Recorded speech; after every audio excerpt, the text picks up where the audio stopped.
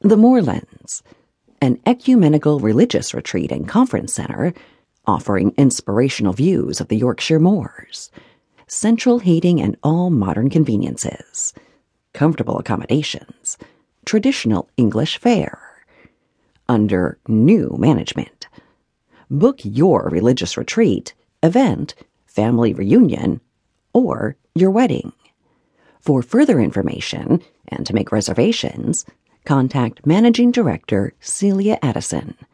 Telephone 389-147-3418. Website coming soon. Robert Moseley first learned of his wife's all-consuming rage and the havoc it was about to wreak in their lives on a sunny day in August, while the two were seated out in the garden, enjoying their afternoon tea. This was the time when they reviewed the events of the day, and, along with their tea and bread and butter sandwiches, indulged in a bit of gossip about the staff and paying guests.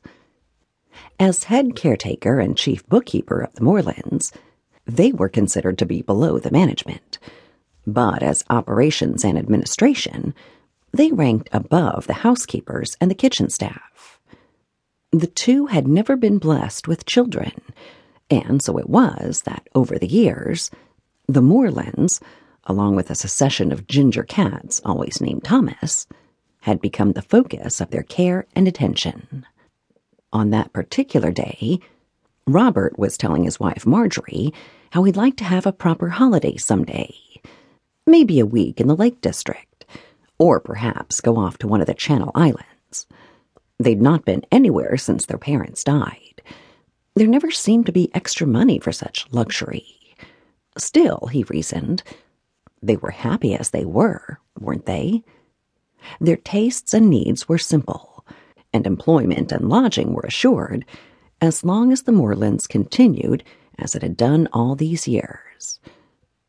Maybe it was because of an expansiveness brought on by the warmth of the sun on his back and the sense of well-being he felt at the end of a good day that he decided to approach the subject once again. "I've been thinking," he said. "I don't like the sound of that, Robert," said his wife. "Just hear me out, woman. I'm thinking I fancy a proper holiday. We've never had one. If we're careful, and do it at a time when it isn't too busy here, we might manage a week somewhere. What do you think, lass?" Marjorie set down her teacup and gave him an odd look. "There's something I need to tell you." "By the look on your face, I don't think I'm going to like it." "Happen you will, happen you won't, but it's time you knew." "What are you going on about, woman?" Marjorie folded her arms and leaned back in her chair. "For your information, I have enough money set aside to take us on holiday anywhere in the world for as long as we want, and go first class with it. We just have to watch and wait a little while longer." Robert gasped and then swallowed. "Have you gone daft?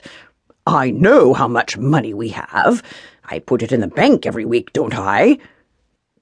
Marjorie lowered her voice.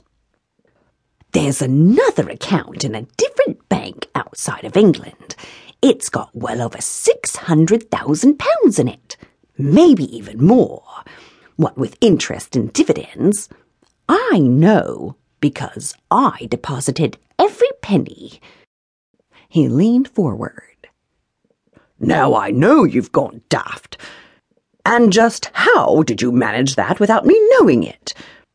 And how did you come by it?" Marjorie looked straight at her husband and said quite simply, "For lack of a better word, I stole it. Every last penny of it. For the last 30 years, your wife, the loyal and devoted bookkeeper to the Moorlands, has been spooning off a little here and a little there, that no one's ever missed. I made sure of that. Then, what with compound interest and careful reinvesting, It's grown itself into a tidy little sum.